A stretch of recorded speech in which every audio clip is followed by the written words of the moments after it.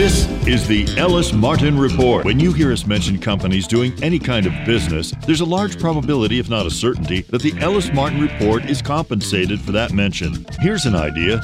Subscribe to the Ellis Martin Report. It's easy and it's free.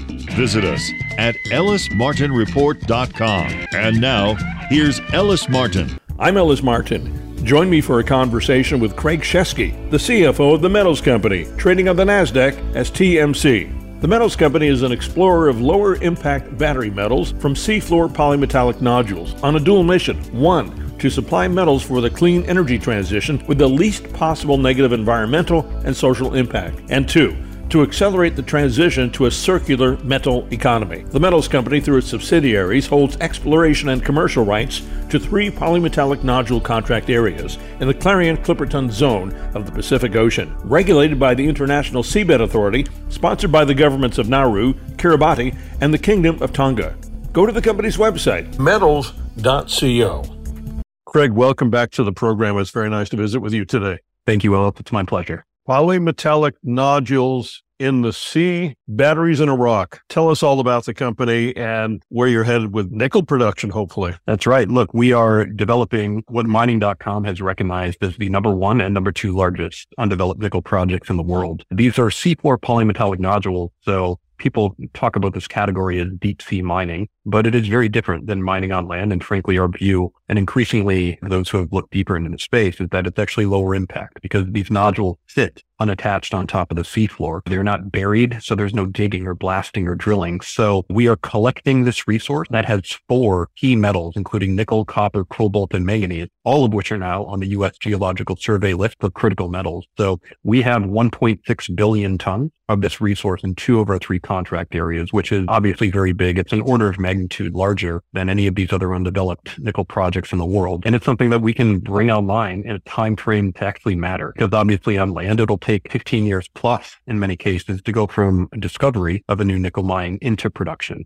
And we expect to be in production now with our new laid out timeline just over 2 years in the fourth quarter of 2025. So a very exciting time to be getting into this resource and telling people about how they might be able to invest in it. You're literally scooping up rocks without any real environmental impact at all. Is that correct? Well, I wouldn't go so far. I mean, every extractive industry does have some environmental impact, and the question is how much, and relative to other ways of getting these metals, because we need these metals, full stop, for the clean energy transition. If they're not coming from the seafloor resource, they will come from somewhere else. And oftentimes that means a lot of carbon intensity per ton of these metals. It means deforestation, tailing, solid waste, and importantly, impact on local communities, because this is a resource that is very deep and it's very far offshore and it's in international waters. So it's not in anybody's backyard. And a lot of the social impact that come along with cobalt or nickel production, this resource doesn't have that. So I wouldn't say there's no impact. What we are beginning to find, however, is that the impact of collecting these nodules is something that can be managed and mitigated, and frankly, it's quite a bit lower than most forms of these metals on land. And 2 specific impacts that people focus on are the plume or the dust cloud that gets picked up. So you're picking these nodules up kind of like a large vacuum cleaner, and it does pick up a little bit of dust. And those who are against this industry will have you believe that that may travel for thousands of miles, that dust cloud. And what we're now seeing from peer-reviewed research, including some from MIT, and we're looking forward to putting out our own research on this in the next few weeks. We shared a bit of it on our conference call last week. What we're finding is that that dust cloud stays very close to the seafloor and settles generally around the test area within a day. So even the impacts that are here, they are manageable and certainly much lower impact relative to where you would have to go on land to get these metals. So this may be a stretch here, but it basically has the same impact as fishing, maybe less. Well, it's interesting you bring that up. I mean, there is, a lot of impact from fishing through a practice like trawling. And trawling every year impacts 175 times more seafloor than nodule collection would, let's say, in 20 years' time. So oftentimes people, of course, have a emotional reaction to the ocean, and the idea of mining in the ocean sometimes could be at odds with each other. But the reality is there's already a lot of commercial activity in the ocean. Of course, there's dipping, there's trawling, there's dredging. There's also offshore wind, which frankly, offshore wind would affect much more seafloor per year than seafloor mining. So I think people have to keep in mind the scale that we're talking about. This is not opening up the whole world's oceans to mining. In fact, the Clarion-Clipperton Zone, the areas under exploration within it are less than half of 1%. of the world's ocean. And within that small little pack, there is 3.2 times more cobalt, 1.8 times more nickel, 1.2 times more manganese than all known land reserves combined. So there is a scale question that needs to be answered here. And here the scale is very large in terms of the metal that it can produce, but the scale is actually quite small in terms of the amount of ocean that would be impacted. I would think with the amount of impact or the lack of impact compared to other methods of, let's say, mining, that you'd have a lot of cooperation and impetus from Congress to move this along and to assist companies like yours. Yeah, it's been an increasing area of focus we're seeing from Congress and as well as the White House. Frankly, both sides of the aisle are focusing on this. And while there are certainly people on both sides of the debate, we've now seen tangible action from the U.S. Congress. In fact, in July, there was a passage of the U.S. House version of the National Defense Authorization Act. And what that did was basically direct the Pentagon to deliver a report on how the U.S. can catch up on critical metals. But of course, the U.S. has been falling behind to China in terms of the processing and refining of critical metals. And one of the key areas of focus is what can the U.S. do to encourage and incentivize building up a supply chain to allow for the processing and refining of polymetallic nodules on the seafloor. That was followed up in late July by a letter from 9 Congress people to the White House, as well as the Pentagon, demanding action on this issue. So a lot of the debate in the media on this topic tends to focus on the environmental impact, and that's something we're learning a lot about. And frankly, that's all pointing in the right direction for us. But there's also a national security angle. You're talking about 4 critical minerals, and for nickel, manganese, and cobalt, the United States effectively had zero or de minimis primary production of all 3 of those. And that's for nickel, manganese, cobalt, and NMC battery chemistry. That's not a good place to be for the clean energy transition, to be solely dependent on Chinese supply. And a company like TMC, from our contract areas alone, could bring the U.S. metal independence. It would be very sad if the U.S. had to give up hard-fought energy independence for metal dependence, and we don't think they have to do that. Just a question. I understand a lot of processing happens in China for minerals mined all over the world because there's just not enough processing plants in the West and maybe even Southeast Asia. So, of course, I'm curious about offtake with regard to the metals company. What have you got lined up in that area? Are there enough processing facilities in the world to handle all the resource that you have? It's a great question. And the answer is yeah. And this is one of the great things about a resource in that, unlike on land, where typically the resources you're going after, particularly for nickel and copper, these are metals we've been mining as humanity for thousands of years. And you go after the higher grade metals first, right? You go after the higher grade resources first. And now you're having to go to more far-flung locations, deeper into a desert or deeper into a rainforest to find the metals that you need.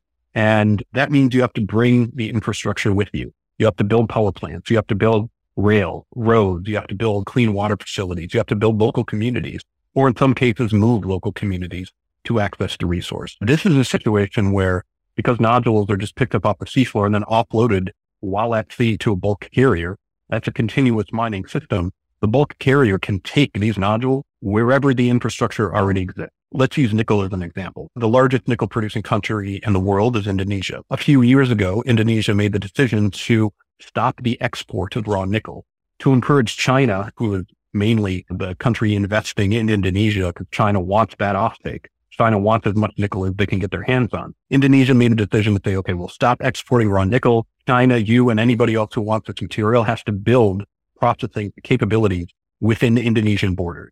So that set off an interesting dynamic where there are a lot of RKEFs, rotary kiln electric arc furnaces. That's the type of line that we need to process these nodules.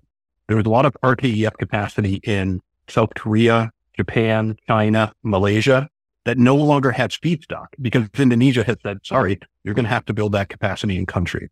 So this has set up a great dynamic for TMC. Not only is it a CapEx light approach to offshore, where we're taking existing drill ships to collect these nodules, but then you take it to a place onshore where there's an existing processing facility.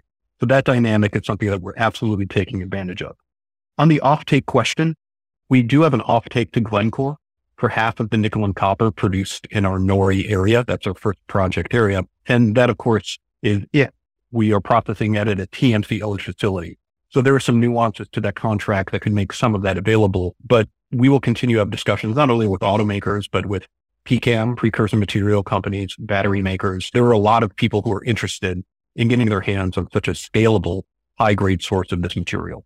With regard to mining the resource itself, I'm thinking retrofitting ships. Is that going to be part of your strategy? Will it be easy to upscale the fleet more or less and contract out a lot of the work? It's something that we clearly intend to do, to retrofit these ships. And when I say we, I mean our partners offshore, because there is an established industry, like our partner Allseas is a part of, in the offshore oil and gas space, that has these drill ships that can be quite easily repurposed for nodule collection. There are several dozens of these vessels that are moored up in various places around the world that frankly don't have as much to do today. And in the coming decade, that excess supply issue we think will only increase. So we're able to take these ships and have them retrofitted, but it's not TMC necessarily buying the ships and paying for the retrofitting. We consider ourselves to be the developers of this large resource and taking it over the course of a decade from exploration phase into exploitation phase. And that's where our core competency is, identifying the resource, permitting it, doing all of the environmental work. There is an established industry that's happy to step in and say, we would gladly, for a day rate, a per ton fee, any sort of structure that you're talking about, we would gladly collect the nodules for you and take them to shore for an agreed upon rate. So that's something we intend to do. And again, that's firmly in line with our capital light approach.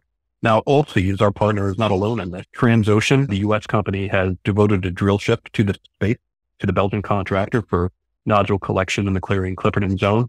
There have also been public statements from several other offshore oil and gas companies, and that includes Oil States, Stena, Saipem, Technip. So there are a lot of other eyes that are focused on this space, and it's really, mainly from the offshore oil and gas industry. This is fascinating. As the CFO of the company, you're daily aware of expenditures as far as cash is concerned. So where is most of the money going that you're raising right now? And how are you raising that money? The twofold question here. Is it equity? Explain how you're raising capital, how you're burning it, and who your partners are in that area. Yeah, absolutely. And we're very fortunate to have some of our most committed and largest shareholders actually being our partners, such as Allseas. Our single largest shareholder, Andrei Karkar, also participated in the last capital raise that we announced last week, as did Allseas. So it's another round that we've done, mainly led by existing shareholders. There are some new shareholders that were in that round. There are existing institutional investors who have participated and shown their support again.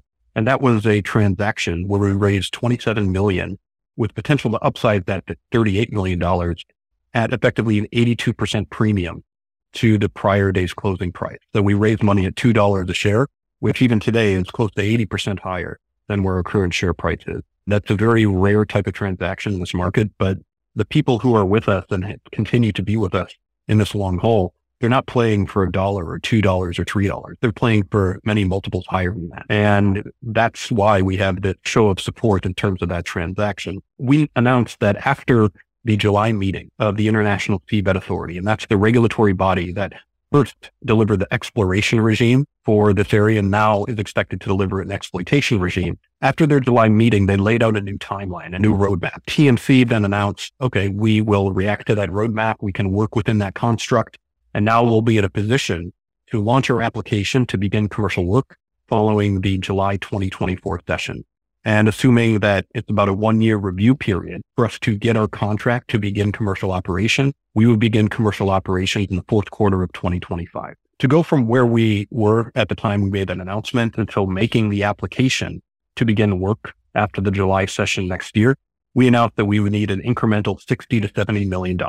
Then we announced this transaction where we're raising somewhere between $27 million and $38 million. So there's still a chunk left north of $30 million, let's say. But we have a lot of options in the next year to raise that funding. And we wouldn't anticipate that it's going to be through doing another equity deal, even though the equity deal we did was at significantly above market terms. We have a lot of other options, including asset level financing, earn-ins, stake sales, prepayments on offtake arrangements, royalties, streaming deals, and potentially government funding, because as we know, this has been increasingly in the limelight for media in the last couple of months. I would say with a raise at $2 at your current share price being 80% discount from that this is potentially a great entry point for new investors to become part of your company. Many raises, when they're done, they're either at market or slightly less than market. And I think that's really risky. So you've mitigated a lot of potential risk for investors, newer investors, I should say. Yeah, look, dilution for existing shareholders is extremely important. And obviously that's very close to our heart. I participated in the transaction. Our CEO participated in the transaction. And, even though we're not happy with the share price is now post-transaction, we were happy to raise that money at much less dilution than the market typically would have dictated. Certainly for any new shareholders who are looking around this idea, I think they should recognize that this is a very, very big resource, the underlying net present value of which is measured in the tens of billions of dollars. And yet you're talking about a market cap, it's several $100 million. And there is a disconnect there.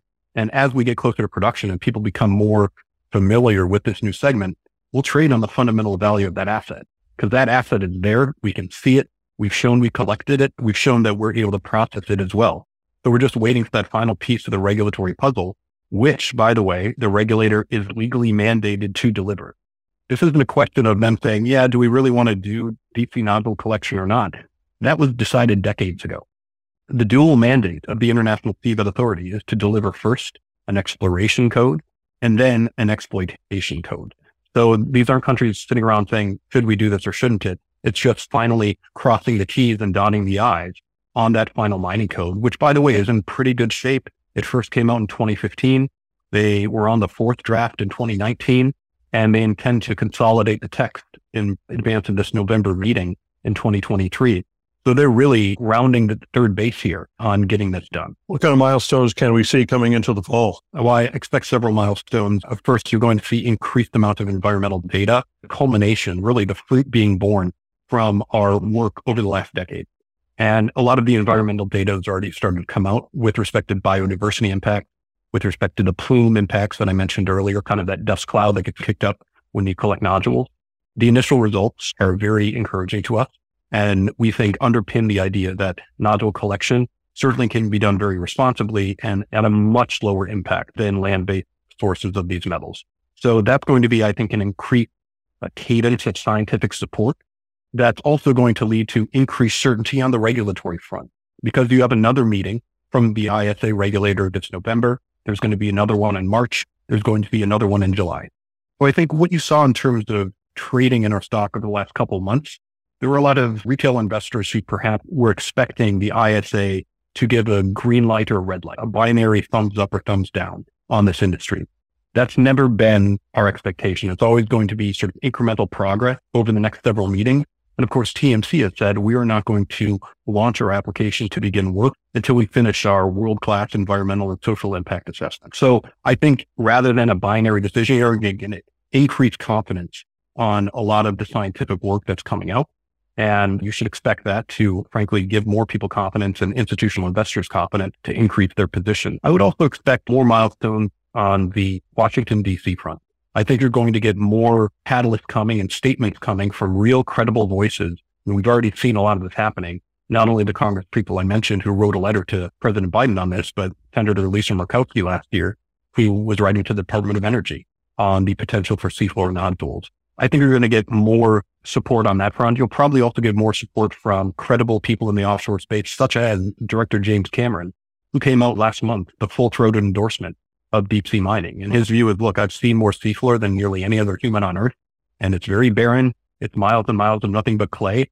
And my gosh, I would much rather see mining of the seafloor, which with lower impacts than the alternative, which is child labor cobalt from the DRC, or potentially rainforest destruction with respect to nickel in Indonesia. And I thought that was a very lucid and brave response. And you also had a very similar response from The Economist, which came out with 3 articles in July imploring the world to think about seafloor nodules. And that culminated in an article that said it's time to mine the seabed. So I think the catalysts to look forward to are really on the TMC front, more confidence with our environmental program. On the regulatory front, that environmental program is going to lead to more confidence there. And then also, I think you should expect us getting to binding commercial agreement with our offshore and onshore partners by the end of this year. That's quite a lot. I'm certainly glad we spent the time to cover pretty much everything. Every question I had, and perhaps our audience has had it as well. And are you available to chat with anybody that wants more information than we've disseminated today? Absolutely. And look, happy to give my email if you'd like, Ellis, but it's craig@metals.co. And if anybody wants to reach out to you directly, I'm happy to set up a conversation. It's a new space. There are a lot of questions to it, I know, but at the end of the day, the resource is the resource. And that resource is the largest and second largest nickel project in the world. And this is coming a lot quicker than I think most people realize. Craig, it's always great to catch up with you. I look forward to our next conversation. Thanks for joining me today on the program. Thank you, Ellis. I appreciate it. I've been speaking with Craig Shesky, the CFO of the Metals Company, trading on the NASDAQ as TMC. Go to the company's website, metals.co. I'm Ellis Martin. Would you like to be one of the first to see who we are following? Subscribe to our audio newsletter. It's free. EllisMartinReport.com. I'm Ellis Martin. Join me for a conversation with Alicia Patterson, Director of Corporate Communications for Latin Metals Incorporated, trading on the TSX Venture Exchange as LMS and in the U.S. on the OTC as LMSQF. Latin Metals is a mineral exploration company acquiring a diversified portfolio of assets in South America, primarily Argentina and Peru. The company operates with a prospect generator model, focusing on the acquisition of prospective exploration properties at minimum cost, completing initial evaluation through cost-effective exploration to establish drill targets, and ultimately securing joint venture partners to fund drilling and advanced exploration. Shareholders gain exposure to the upside of a significant discovery without the dilution associated with funding the highest risk drill-based exploration. Latin Metals has concluded deals to option out exploration properties to a wholly owned subsidiary of Anglo Gold Ashanti, a wholly owned subsidiary of Barrick Gold Corporation, and Libero Copper. Alicia, welcome back to the program. It's been a while. Nice to visit with you today. Thanks for having me, Ellis. It's really nice to be back on. It's my pleasure, and it's my duty as you being a paid sponsor of the Ellis Martin Report. Let me ask you about Argentina and what's going on there. It seems like you've got quite a bit of activity there, and Barrick Gold is involved. It's not a small name in our business. No, definitely. Barrick Gold is one of our partners. And once again, they do the drilling. We have optioned out our property, Cerro Bio, to them. And they've had it for the last year and they've been working really hard on it. And then they have submitted a permit for drilling at the property. So they've conducted rock chip sampling, magnetic survey. They've done all this work in the past year. And now they are ready we'll start drilling. I understand, according to your latest news release, they have the option to acquire up to an 85% interest in that project without you really having to spend $1 to develop it. That is completely correct. Once we like our project, we're a prospect generator. So what we do is we get the properties to a certain point, and then our partners like Barrick come in and they do the research, the exploration, the drilling, all on their dollar. And we also get money from them because we have the project as well. What about your junior partner, Libero Copper? What's been happening with them? Libero, I think, has been busy working with the stakeholders in their communities and building up that relationship in order to secure their permits. I think recently they said that they are very close. They put a news release out saying they're on the very close stages of getting that permit. And that is once again going to help us because their permit is for a 5,000 meter drill program. So for us at Esperanza, that's 5,000. But basically by the end of this year, if everything goes smoothly, Barrick, Anglo Gold, and Libero Copper will all be drilling by the end of 2023. And I think if I'm correct, we'll have about 20,000 meters of drilling with all three companies. And because of your prospect generator model, that's money they're spending in the ground. You don't have to do it. All you have to do basically with your company is continue to look for more properties that you can JV down the road with. That is 100% correct. And we have about 15 different properties at all different stages. So we're always acquiring more and we are always at different stages of exploring. And we have 2 properties currently that we're looking for partners. Latcha actually has a drill permit. So that means that a company can come in and drill right away as well. Your company's been performing fairly well considering the market has been a bit unfriendly during the last few months. The share structure of the company is at a place that looks potentially attractive to investors that are either involved in your company right now or thinking about getting involved. Let's review that. For a company that has been around since 2019, roughly, since we've switched into this model as a prospect generator, I think that we've shown our shareholders, our long-term shareholders and new shareholders that we don't want to do a lot of raises. We work basically on $2 million roughly as a company every year. We do 1 raise a year, roughly between 1 million and 1.5. I think that we'll do that for a couple more years and then we'll be self-sustaining and people can only buy in the market due to the fact that we'll have partners giving us money every year. And if they find something, we switch to a royalty with that. So I think from us, our share structure looks really nice with 94 million roughly fully diluted and with the management and board owning about 50% of the stock. So everyone that is in Latin Metals has a vested interest in this company to succeed. We are not going to be raising $5 to $6 million this year. We're going to do exactly what we've been doing, probably raise about $2 million in October, November, and go from what we said we're going to do. Methodically, we do what we say. What have we got lined up for the rest of the summer and into the fall with regard to exploration and development of your properties? So the rest of the summer leading up into the fall, I think what we'll be putting a couple more press releases. I know our exploration manager, Edouard Leon, is currently at the properties exploring. And I saw some interesting pictures of donkeys with all the packs and everything going up the mountain. And so I think we're going to put some things out there and showing people how they actually get all the work and all the stuff up the mountain, because it's insane of what they do. It's not cars, it's little donkeys and packs.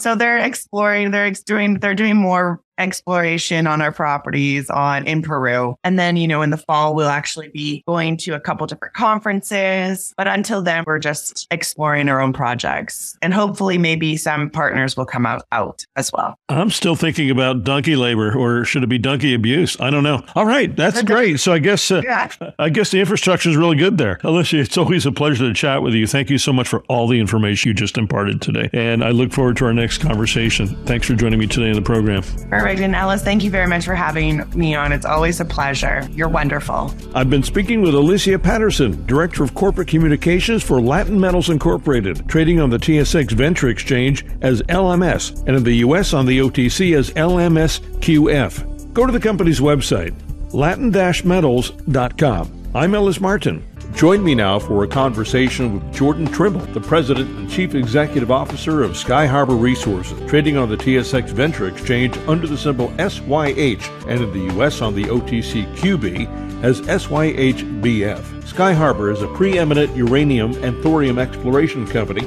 with projects located in the prolific Athabasca Basin of Saskatchewan, Canada. The company has secured an option to acquire an initial 51% and up to 100% of the Russell Lake Uranium Project from Rio Tinto in the Athabasca, with some of the most high-grade uranium targets in the world. Jordan, welcome back to the program. It's been a while. Thanks for having me. Good to be back. What have you been doing all summer? It's been a busy summer. We've had a fairly active few months, really since March, April. Announced a new partner company in North Shore Energy coming in. That deal's just closing, and they'll be advancing our South Falcon project, which is adjacent to our South Falcon East project, in which another company, Tisdale, is actively earning in on. We've also made several new acquisitions over the last several months, most notably South Dufferin, which we finally closed on in May, a 100% owned project that we acquired from Denison Mines, a more advanced stage exploration asset that's drill ready. And we're actively looking to bring in a new partner company at that project to advance that project going forward. And then just recently, a few weeks ago, we announced additional staking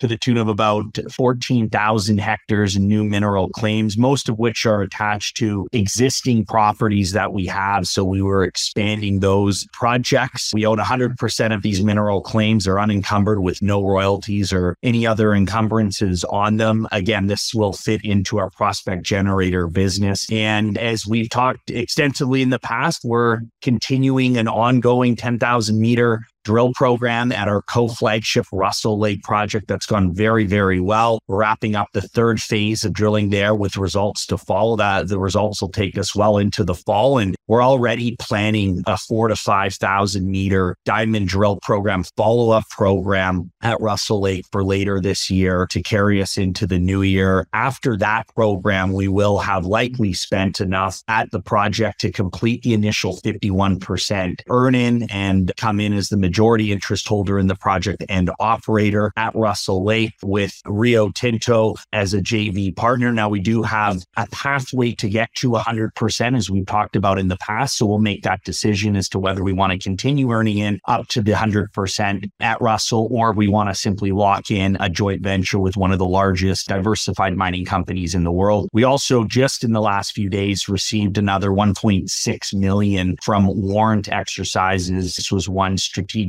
investor that participated in a financing 3 years ago. It was actually the last hard dollar financing that we carried out, as we've had cash come in from our partner companies as a part of our prospect generator business, as well as warrants that have been exercised over the last several years. So this was the last batch of in the money warrants at 22 cents. They've been exercised now, and the $1.5 million that comes in fully funds us for all upcoming and continued exploration and drilling at Russell. And we also have a 43-101 mineral resource estimate, NI 43-101 compliant estimate underway at our Moore Lake project. So jumping around a little bit there, but bottom line, we've had a very busy summer and we have a lot coming up in the fall, a lot of news flow and a lot of catalysts. Well, you're no slouch. You've been extremely busy, and I would expect nothing less. Now, correct me if I'm wrong. Are you the largest junior stakeholder of ground in the Athabasca? We're working our way up there. We're now, with the recent staking we just announced a few weeks ago, we're up to over 518,000 hectares, or over 1.2 million acres of property and mineral tenure in northern Saskatchewan in the Athabasca Basin, the highest grade depository of uranium in the world. And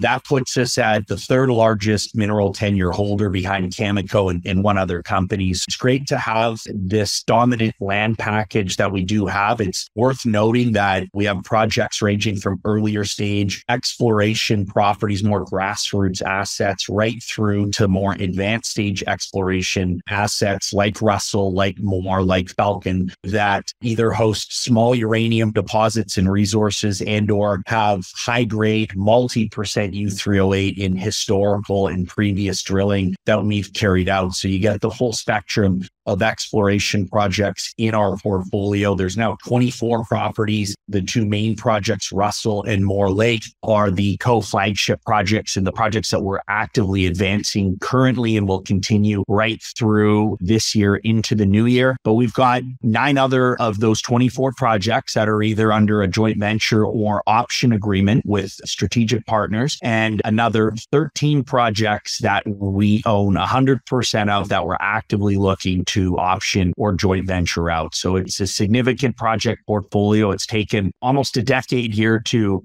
build up. Like I said, one of the largest in the region. Clearly, you're a forward thinker because you've been working at this for 10 years. As far as I can remember, you've been involved for quite a long time personally with Sky Harbor, and you've been positioning yourself for an eventual run in the market. Well, everyone's focusing on lithium right now and then copper. When is the long-term buzz going to be all about uranium? Because you're preparing for that and you have all these projects and you expect more junior companies to come online or mid-tier projects to come online and scoop up some of your land. When do you think that's going to happen? I think we're there right now. Sky Harbor is very well positioned for this rising uranium market. We've seen the early innings over the last few years of what I think will be a long, protracted bull market at $55 to $60 uranium, where it is currently. I think there's a lot of runway. And between the two main projects that we're advancing, Russell and Moore Lake, actively drilling, working on a resource estimate, coupled with our prospect generator business, whereby we've got 8 separate partner companies, 2 of which are joint ventures, one being Orano, France's largest nuclear and uranium mining company, the other being Azincourt, which, worth noting, just announced drill results from a program earlier this year and successfully intersected elevated radioactivity and uranium in several drill holes. They're seeing all the right indicator minerals, including illite and dravite. And so they're, I think, well on their way at that project. We retain a minority interest at that property. And then we've got 6 other active earn-in option partner companies at 7 other projects. We're expecting at least 3, perhaps 4 of these companies to be either drilling or carrying out a significant exploration program in the next 6 to 12 months. Keep an eye out for news on those various projects and those partner companies. So we're well positioned to take advantage of this rising tide. And just a couple of key, I'd say, developments more recently in this space. One, the geopolitical risks and security of supply issues that we are seeing right now in this industry, in the uranium and nuclear fuel markets, is quite notable and worth talking about. We've seen this market bifurcate east versus west, and it really ramped up, if you will, back when Russia invaded Ukraine. And clearly the line has been drawn in the sand. And if you look at global supply demand, you have about 190 to 195 million pounds of global demand. And we're only producing through primary mine supply about 140 to 145 million pounds of primary mine supply. Now, over 40% of that alone comes from Kazakhstan, and another 10 to 15% coming from Russia. And there's other parts of the world that are less friendly to the West that produce a lot of uranium. Just moving back to Kazakhstan. So Kazakhstan right now, as the world's largest producer, has really kind of had to toe the line, if you will, west and east. And what we're seeing play out there is, even though they are shipping material, continuing to export to Western clients and consumers, the likelihood of that continuing to the extent it has gone on is, I'd say, very, very slim. I think we'll continue to see more material, more product out of Kazakhstan earmarked for Russia and China. Just in the last several months here, we've seen some major developments, including a significant contract signed by CNNC and Kazatomprom. China has accounted for over 35% of Kazatomprom's sales revenues over the last 5 years or so. And so I think we'll see that number continue to increase. So you've got China on one side, and then you've got Russia on the other side. And let's not forget, Kazakhstan was a former Soviet state. When we saw the uprisings and rioting that we saw back in early 2022, it was Russia that came in and intervened and brought order back to the country. And I don't think we're going to see that close tie between Kazakhstan and Russia loosen anytime soon. The main route for export of nuclear fuel and uranium from Kazatomprom to the West is through Russia and is through the port of St. Petersburg. Now, material has still moved through the port of St. Petersburg, but I think that the security of supply through that route is a major, major issue. In fact, just recently, we saw some problems with ensuring that material that was moving through the port of St. Petersburg, which led to some delays. And it was Tim Gitzel, the CEO of Cameco, who commented on this, saying that if there's any major prolonged delays to this route, that could be very, very problematic and could be a supply shock akin to what we saw back in 2006 when Cigar Lake flooded. And for those that remember that event, that was a major supply side disruption. So bottom line is there's a number of things brewing geopolitically and a number of issues with security of supply for Western consumers and nuclear utilities. The other one more recently, too, that's come up is the military and political coup in Niger. And Niger has been a major source of uranium and nuclear fuel, in particular for Europe and France over the last several decades. Although they're only about 5% of global primary mine supply, it's not insignificant, but obviously not one of the largest producers. They have, over the last decade or so, provided about 20% of the uranium and nuclear fuel for French demand. And so we'll see. It's a very fluid situation right now. So we'll see how things play out. But the word is that the borders have been closed, or there's a lack of trade in and out of the country. So we'll see how things play out. Hopefully it does work out for the best, but it just, again, highlights some of these geopolitical risks and factors at play currently, and how the market is very much bifurcating east versus west. And in the West, in the US, Canada, Western Europe, Japan, South Korea, that's where most of the demand for uranium and for nuclear fuel is still to this day, even though the East, particular China, with plans to build 150 new nuclear power plants and reactors, over the next 15 years. It's more nuclear capacity coming on in China alone in the next 15 years than has come on in the last 35. It's still worth noting that even though we see the East rising in terms of demand for uranium, the West is still where most of the demand comes from, and the West simply is not producing enough uranium. So that's something that is worth keeping an eye on, is Western utilities and Western demand are going to have to start relying more on Western suppliers and Western mining companies. And then just one last note on sentiment and seasonality. We continue to see the sentiment improve around nuclear energy as the only source of emissions-free, baseload 24/7, reliable, affordable, scalable electricity generation. There's a seasonality at play. We typically do see a fairly strong few months from late August right through into October and November.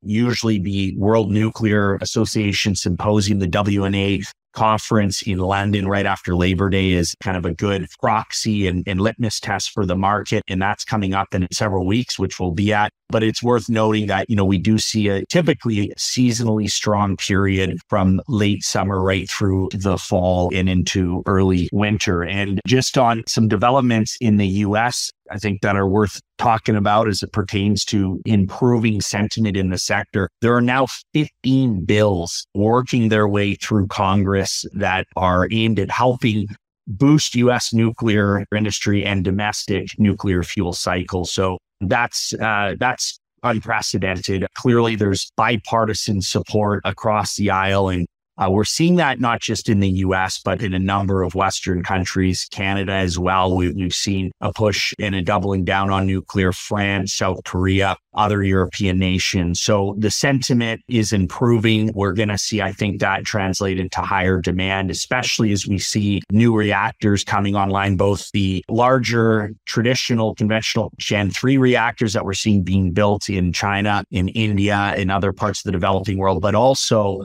seeing some of these new SMR, small modular reactors, being commercialized and built as well. So the future is bright for nuclear. And we're seeing, I think, again, just the very early days of this, what I think will be a very long, notable bull market for this commodity. And needless to say, the uranium companies stand to benefit. And while the price of uranium is fairly solid right now, the equities aren't really commensurate with the price of uranium at all. So I think that's the one thing across the board. That's the case for the entire mining sector right now. So maybe we can expect some sort of turnaround with the stocks again across the board, not just with your company, but with many companies in the sector come the fall. We don't know, but it certainly looks good. It's a great time to think about getting involved if that's what you're doing. Yeah, absolutely. Especially the smaller and mid-cap uranium equities have certainly lagged the commodity itself, and some of the larger cap names like Cameco. Cameco's been consistently hitting 12-year highs over the last several months, and that's a great bellwether for the sector. I think you'll see that capital that's coming in, that's moving the Cameco share price higher. I think you'll see that trickle down into some of the mid and smaller cap names. And, I did point out the seasonality that we've seen. But yes, that's a great point. I do think there is very strong value right now in a number of these companies, especially the smaller and mid-cap names. And I've continued to add to my position. I've been purchasing shares in the open market, and I think there's great value for Sky Harbor. I've been speaking with Jordan Trimble, the president and CEO of Sky Harbor Resources, trading as SYH on the TSX Venture Exchange, and in the U.S. on the OTCQB as SYHVF. I'm Ellis Martin. You may assume that Ellis Martin is a shareholder on any of the companies that sponsor the Ellis Martin Report.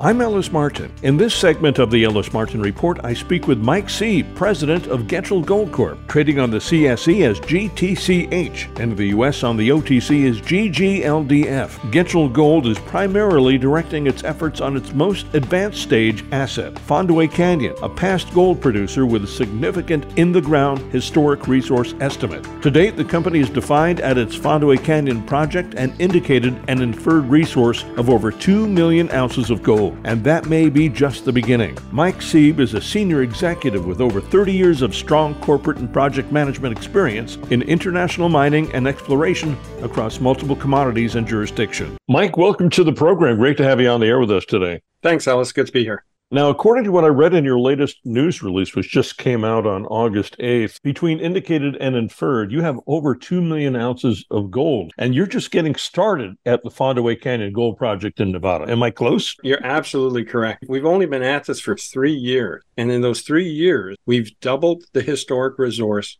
with just 18 drill holes. With only 18 drill holes. Now, relative to your market cap, those numbers work out to about less than $10 an ounce of gold in the ground at $1,900 an ounce approximately. If you look across the market, the junior space, and especially the junior gold company space, has been overly suppressed relative to where the price of gold is. From your investment dollar, you can always invest in a producer. And a producer generally will follow the gold price up and down. So if you time your investment correctly, good for about maybe a 10 or 20% return on your investment. But what you want to really be looking for is you want to be looking to where can I accentuate my investment dollars. And Getchell Gold Corp is an advanced exploration stage junior mining company, gold in Nevada. The jurisdiction provides you with a good reliance, but what we have is, yes, we've been suppressed like the general market, but we have a true foundational value in the ground, which you just stated. I mean, those are big numbers. There's gold like everywhere. And you can really accentuate your investment dollars if you time your investment correctly. Looking at the market right now, we have to be at a low. I mean, we must be bouncing at the bottom. If you believe in gold, which you should, if you want to apportion a percentage of your investment dollars into the gold space, companies like Getchell Gold, you should be looking at, where we have a true foundational value, we have incredible upside, and when the gold runs, which I'm a firm believer, it's going to run here at some point in time because the macro fundamentals are coalescing and it is going to react, that you can really get a really huge bump on your investment dollar. I want to speculate a little bit because I've seen these cycles for the last 25 years now. And especially now, we have at $1,900 an ounce. That's nothing to laugh at. That's pretty much a high. It was up to $2,050, I think, months ago, and that was a bit of an anomaly. But $1,900 is strong. The equities are weak. And I think that's sort of a jack-in-the-box effect. And I wonder if that's a little bit manipulated so everybody can get positioned for this boom that will eventually come. It will come. There will be a gold rush in the equity. We don't know when. So I'm not wrong in saying that. If you're going to look for an opportunity, you got to consider a company like Getchell Gold Corp, which I just became familiar with, honestly, just a few months ago. I'm somehow missed it, but that's okay because what's going to happen is if we position ourselves in a company like yours right now, get in now, when that boom does happen, and you have to look away. You can't look at the market every day to see how your stock's doing. That's ridiculous. You're a nervous investor. Go away. You just go away. You have to pay attention now and get involved. Get in before the stock potentially, I'm using the word potentially, hits 50 cents, hits $1, hits $1.50, which a lot of these junior mining companies in the gold space it'll happen someday. It'll happen when the market has its rush, and then everybody comes in at $1 because they don't want to miss out when people like myself and other folks are coming in, let's say 20 cents. That is a potential 5-banger. There's no guarantee that's going to happen. There's absolutely no guarantee that's going to happen. But if you're looking for a gold resource right now, and a lot of folks are not interested in early stage, they just don't want any greenfield. It's too risky for them. And even the majors don't want to invest, and the funds don't want to invest in early stage companies. You're not that. You've got a great project in Nevada, and you're just getting started. Yeah, well, you hear all the great stories that investors, when they sit around the coffee table and chat about how many times they've got a 10-bagger on this huge discovery, a one drill hole discovery. Those are wonderful, but that's maybe 1 in 100. And it's the risk factor is what you talked about. With Getchell Gold Corp, we bypassed that risk factor. And so you're looking at where your investment dollars need to go. And we have that strong foundational value that is suppressed. You were saying the numbers right there. How much lower can it go? And it can't really, because it's a rubber band effect. The rubber band has been stretched a little too far to the bottom. And you know when it springs back, it's going to spring back strong and past the whole medium point, go up. And so that's what you're looking for. Something where you can put your money into and it doesn't have much downward risk. But when you take into account what's going to happen in the gold market, take into account what our exploration dollars being put into the ground are going to do, that is where you're really going to get your bang for your buck, and you're going to get your potential multiplier without the downward risk. Why did you decide to come on the air with me now as opposed to maybe September or October, where there's more likely of a chance of a market turnaround than the middle of August? I've been pounding the table all the way through the summer here, saying, look at our share price, look at the price of gold, look at what we have in the ground, look what we can find more gold in the ground. And I want to get that word out, because this is a hell of an opportunity for people to take a serious look at us and really determine if we should be one of those eggs in your basket.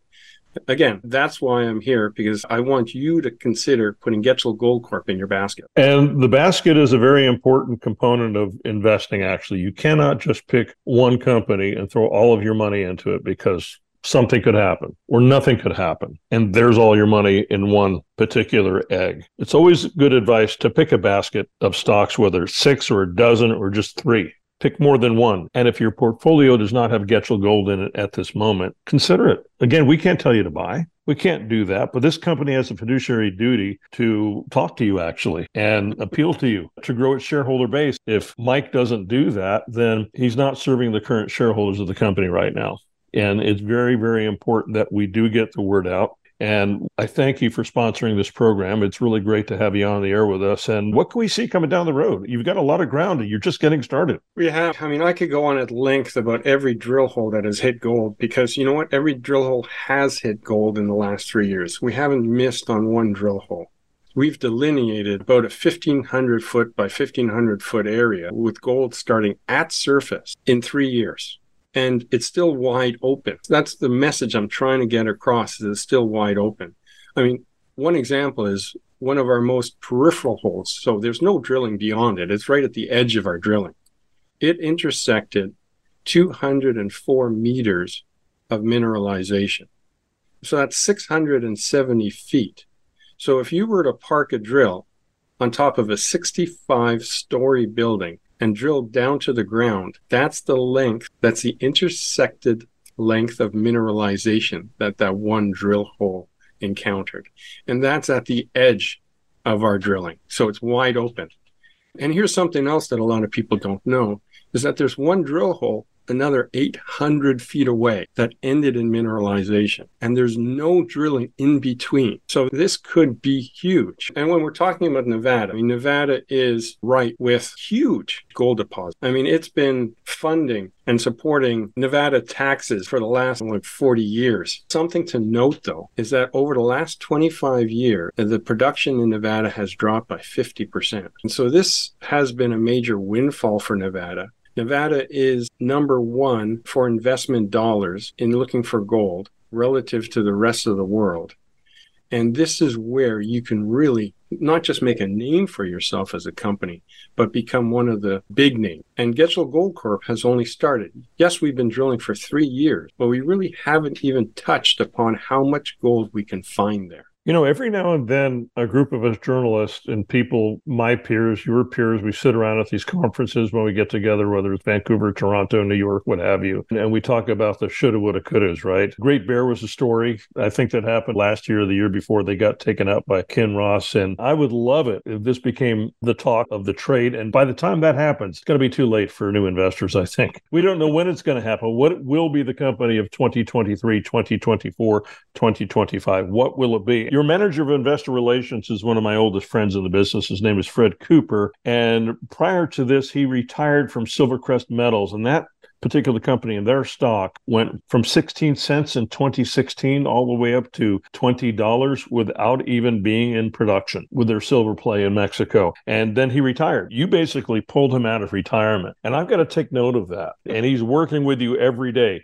How can you get a man who's comfortable, who's a man of a certain age, like I am? How do you get him to come back to work again? Well, it's such a great story with such huge potential. He started off as just a singular investor, and he followed the company and he saw all the news releases. And every news release we put out between 2020 and 2022 was a continuous stream of good gold intercept from the drilling. And you can't not follow the company without really understanding the pathway that we can potentially do over the next number of years and the upside potential. And so he closely followed us, as Fred would do. And when we were talking about bolstering our investor relation team, somebody recommended Fred, and I said, well, Fred's retired. He's not going to come out of retirement for this.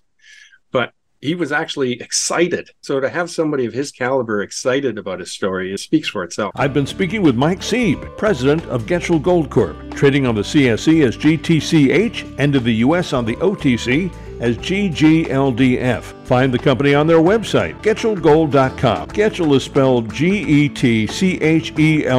I'm Ellis Martin. Join me now for a conversation with Adam Smith, co-founder and vice president of business development for Uroko Resource Corp, a public mineral exploration company trading on the TSX Venture Exchange under the symbol OCO, and in the U.S. on the OTCQB market under the symbol ORRCF. Uroko is focused on the development of a large copper deposit in the Santo Tomas project in coastal northwest Mexico. Uroko currently has an 8.5 billion pound copper endowment announced in May of this year after an extensive drill program. Copper mineralization at Santo Tomas is located at surface and therefore potentially amenable to low-cost mining methods. It's very well located with respect to the infrastructure that's essential to a large mining operation, and Mexico is among the world's top mining jurisdictions, with laws and trade agreements that protect the rights of mining companies. Since commencing exploration and resource definition at Santo Tomas 3 years ago, Uroko has made a series of rapid advances. These milestones will be achieved against the backdrop of a positive forecast for the price of copper, possibly to historical highs, as a result of dramatic shifts in metal's importance to industrial and consumer markets. Adam, welcome back to the program. Great to have you on the show with us today. Thanks, Alice. Always good to be here, and good to be here in particular on the day after you experienced a hurricane. Good to see you doing well. Thank you. It wasn't as bad as people predicted. The Inland Empire got slammed a bit. Palm Desert got kind of deluge, but over here on the coast here in Malibu, we seem to be doing just fine. And I've been looking at some of the comments that people have been leaving for us on YouTube and other places regarding Uroko, and they're wanting to know what's happening with the company. Why are we talking if there's nothing substantive to talk about at the moment? And I just think that there's a huge supply crunch coming for copper. And to give you an idea where I'm coming from here, I'm heading back to New York for my 50th high school reunion in a few days, Adam. And when I was living in New York, growing up in the Hudson Valley, I was obsessed with copper. I built a hand crank generator with copper core to it and magnet cranking out electricity. I built an electric car, a small one, in 1965 when I was 10 years old. In 1970, in high school, I covered pollution, air pollution. This was just as the EPA was getting going, and we had a debate on it. And I prepared for days and days and days. Here we are, 53, 54 years later, and we're just getting going on enhancing the grid, electric cars. Why the huge gap, in your opinion, and why the rush now? This should have just happened years ago. This should have. I recall as well in the 1970s in high school learning about these things and being anxious as a consequence. And I think all of our generation were aware of the science, aware of the technology. Since that time, a lot of these technologies are only coming to the fore right now. And quite interestingly, a few decades late from the perspective of some of us. But the New York Times published a trio of articles titled "The Clean Energy Future is Arriving Faster Than You Think." And this was published about a week ago. Subtitled, "The United States is Pivoting Away from Fossil Fuels and Towards Wind, Solar, and Other Renewable Energy Areas, Even in Areas Dominated by Oil and Gas Industries." It goes on to say, across the country, a profound shift is taking place that is nearly invisible to most Americans. The nation that burned coal, oil, and gas for more than a century to become the world's richest economy, as well as historically the most polluting, is rapidly shifting away from fossil fuels. A similar energy transition is already well underway in Europe and elsewhere, but the United States is catching up. And I think it's important to cite here, as this article does, some of the forces that are bringing that to play. It's not necessarily ideological. It's not necessarily political. It is economic. Renewable energy has become some of the cheapest in many, many markets. Certainly in the American South, Southwest, renewable energy in the middle part of America where the wind blows constantly, renewable energy has become the most cost effective. You add to that political incentives, economic incentives that come from the Inflation Reduction Act and other pieces of legislation. And there are trillions of dollars, not just billions, but there are trillions of dollars moving into that sector. The U.S. electrical energy transmission grid, for instance, currently has about $1.3 trillion of copper in it. It is estimated that that has to increase by 30 to 40% in the coming generation. So it's not just billions, but it's trillions of dollars that's needed through all sectors, through all phases. Energy generation through renewable means is far more copper intensive than through fossil fuels. The transmission of electricity requires great deals of copper. And the end uses, cooling, heating, kinetic energy, like the motor of an electric car, for instance, again, very, very copper intensive. So the United States is finally catching up, and I think catching up in the best way, because of economics will drive decision-making more than any other factor. And we see that now aligned between the three biggest economic drivers in the world, the US economy, the European economy, and China. China has, of course, tremendous head start on renewable energy technology and implementation. But with the United States now in the mix, those forecasts of increased copper consumption are really starting to take shape in ways that we as North American investors can see firsthand. The increased use of copper over the next generation, over the next several years, as a matter of fact, is expected to vastly exceed the world's ability to produce copper, at least as it's understood today. The number of new mines that are needed to supply copper and other metals exceeds what is currently on the drawing board. And in the case of copper, the number of new mines in the pipeline to be put in production over the coming decade or so is at historical lows. It's lower than it was 25 years ago, prior to the emergence of China as a huge consumer of copper. And we saw what happened there. Copper prices increased sevenfold between 2001 and 2013. So we've got fewer projects to put in production than we had during that phase. We've got larger increases in copper consumption coming than we had during that so-called super cycle. And that is indeed a formula for higher copper prices. Projects like Santo Tomas, with its recently announced £8.5 billion copper endowment at surface, in a favorable jurisdiction, in a jurisdiction which will benefit from U.S. legislation that favors its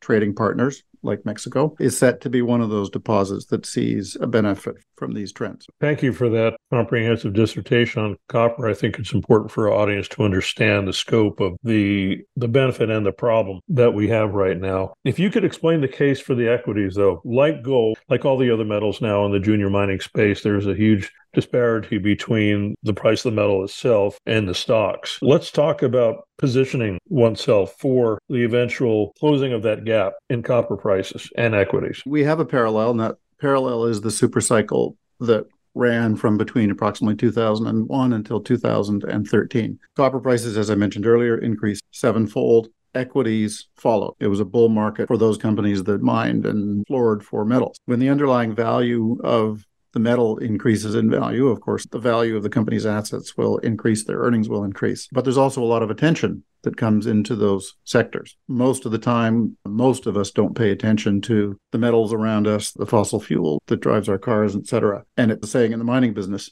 it doesn't matter until it matters. And when it matters, there's a lot of attention focused on commodities. Oroco is in the process right now of doing a preliminary economic assessment on its Santo Tomas deposit, which is a report which covers the capital cost and the operating cost and the projected cash flow of our Santo Tomas deposit. One of the variables in that preliminary economic assessment, or PEA, is the price of copper. When you increase the price of copper in these discounted cash flow models that are part of a PEA, you see the net present value rise, and not just rise arithmetically, but it rises exponentially. Your margins increase not in a linear fashion, but they increase in an exponential fashion. So the net present value of Oroco's asset, of the assets of major mining companies, starts to increase quite significantly with an increase in commodity prices. I think we've got other factors that make the sector even more exciting, and one where I think people should consider a position in copper over the coming months or years, really. And that is that we are at a point in history where copper, and I think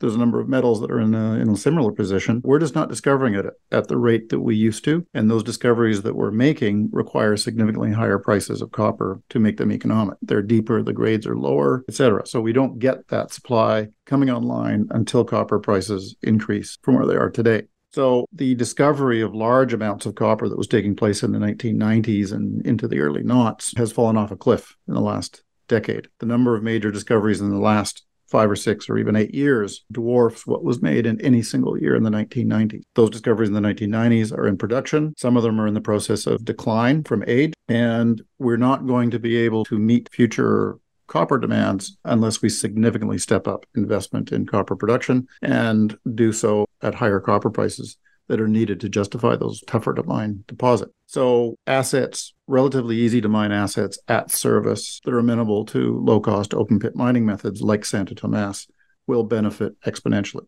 And I think that's what investors should be aware of, that there's trillions of dollars of investment coming into renewable energies. All the major economies in the world are lined up behind that goal. The economics point to future energy supplies as coming from renewables, and that involves the generation of electricity through wind, solar, nuclear power, for instance. That requires the transmission of that electricity in many cases over large distances. Sending energy generated by wind turbines in the middle of the United States to the coasts, for instance, requires significantly increased investments in more robust electrical grids than currently exist in the United States. That's going to mean a lot for copper. And then, of course, when that electricity gets to its end user, it is turned into heat or cooling or kinetic energy via much more copper-intensive technologies than we utilize today. It's all about energy transmission. Battery chemistry can change. Modes of generating electricity, whether it's nuclear or wind or solar, all those modes, they can change, they can vary, but you cannot convey electricity without copper,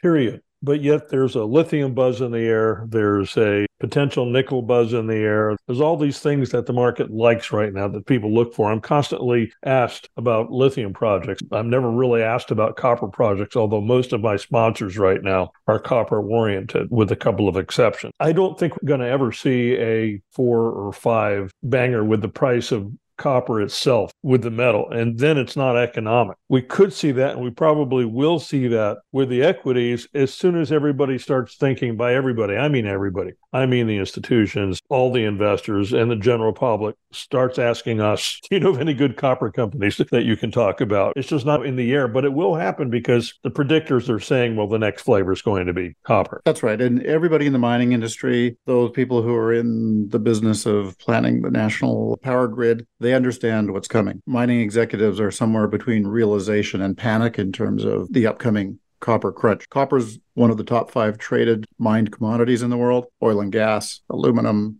copper, steel are the big number. Those are commodities traded in the multi-hundreds of billions of dollars per year. All the other metals, they're big, they're important, they're required for certain technologies, but none of those other metals are common across all of the possible technologies of future energy generation and usage. Copper is the center of that industry, the center of those technologies. It's why Goldman Sachs called copper the new oil, being the commodity that will be in focus in the coming century to modernize and power our lives. I guess it's staring us in the face. It's one of the biggest commodities that's needed. It's going to be facing a huge crunch as the paucity of discoveries, the lack of mines on the drawing board meet increased demand as soon as 2025 by most predictions. So it is something that I think investors should be looking at. They have a choice of major mining companies with a copper component. There's no major mining companies out there that are pure play coppers investments, or they could look at the mid-tier companies that are the smaller companies with mostly copper production, or they could look at companies like Oroco, which is a very pure play copper investment. Our market cap is currently about $150 million. The value of the metal in the ground, $8.5 billion multiplied by today's copper price of, I think it's $370 or so, multi-tens of billions of dollars of in situ metal value. So there's great leverage there. And there's even greater leverage, I think, as a consequence of where Oroco is in its phase of development. Recently announced a large copper endowment, and it's on its way to defining what that means in a preliminary economic assessment. So the future looks particularly bright for copper, even if the current market is ignoring commodities, but the pendulum will swing and investors will become more and more focused on it as it does. And I think the article in the New York Times last week could have been titled, "Tell us why copper and copper equities are going to boom," without using the word copper. There's 3,000 words on why the U.S. is shifting with huge multi-billion and even trillion-dollar forces behind it towards a copper-intensive decade or 2 or 3. Adam, it's always great to catch up with you. Each time I seem to learn quite a bit, and I hope our audience is as well. Thank you so much for joining me today on the program. I look forward to chatting with you again in a few weeks. You're very welcome, Ellis. As you can tell, I'm always keen to evangelize on the subject of copper. Very encouraged that it's going to start to come into focus, as the New York Times article of last week indicated. I'll be happy to share a link with you and listeners. Look on Oroco's Twitter page, or I'll provide you with a link and perhaps it can be attached to this broadcast. I've been speaking with Adam Smith, co-founder and vice president of business development for Oroco Resource Corp. Oroco trades on the TSX Venture Exchange under the symbol OCO and in the U.S. on the OTCQB market under the ticker symbol ORRCF. Go to the company's website, orocoresourcecorp.com. For Adam Smith and Oroco Resource Corp, I'm Ellis Martin. Would you like to be one of the first to see who we are following? Subscribe to our audio newsletter. It's free. EllisMartinReport.com.